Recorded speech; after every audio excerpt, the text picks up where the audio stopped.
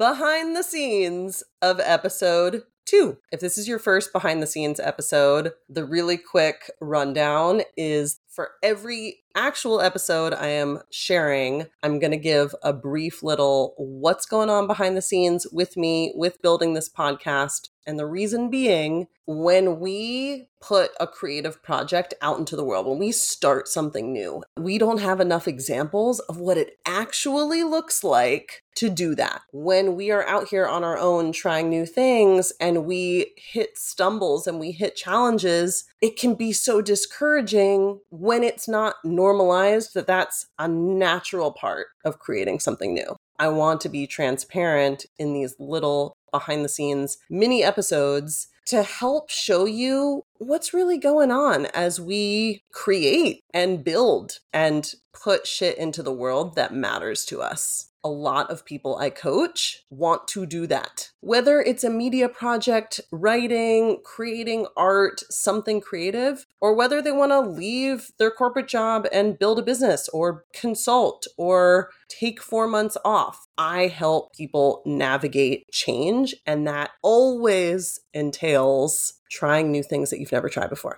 Therefore, behind the scenes mini episodes are here to just shine a brief little light of transparency on what that can feel like. I want to give the brief backstory on how Matt and I came to have the conversation that we did in episode 2. I got to spend a wonderful chunk of time with Matt over the summer, and we kept having these big conversations and would have big conversations around coaching men and nice guy syndrome. And one night after we had really solved the world's problems in dialogue, I was driving home and this idea struck me, and it was for this podcast, and it was the name, the concept, and I started doing some research into who else is talking about nice guy syndrome, what else is out there. And there are some incredible books, resources, etc. But I really wasn't seeing anything, first of all, coming from a woman, and I wasn't seeing anything that looked and felt like this idea that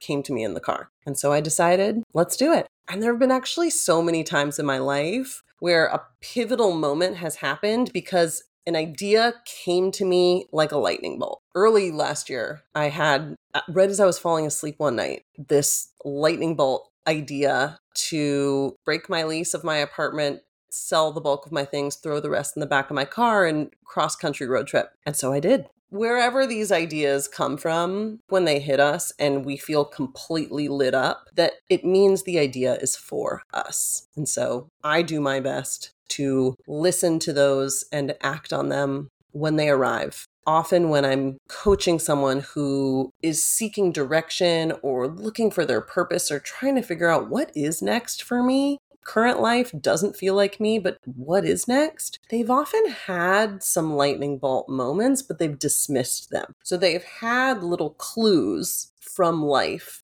as to, hey, here's a path that might feel really good for you, but they've talked themselves out of it. And so one thing that we do is a little backtrack to look at what were those ideas? They're not dead in the water just because you didn't act on them in the moment. If you have a lightning bolt moment of clarity or an idea, take note of that. What would it take to play with that or explore bringing it to life? When was the last time you had one of these? If it doesn't feel like you've had a bolt of clarity in a long time, can you remember back to the last time that happened? Something to think about. Have a wonderful day. We will talk next week. Ciao.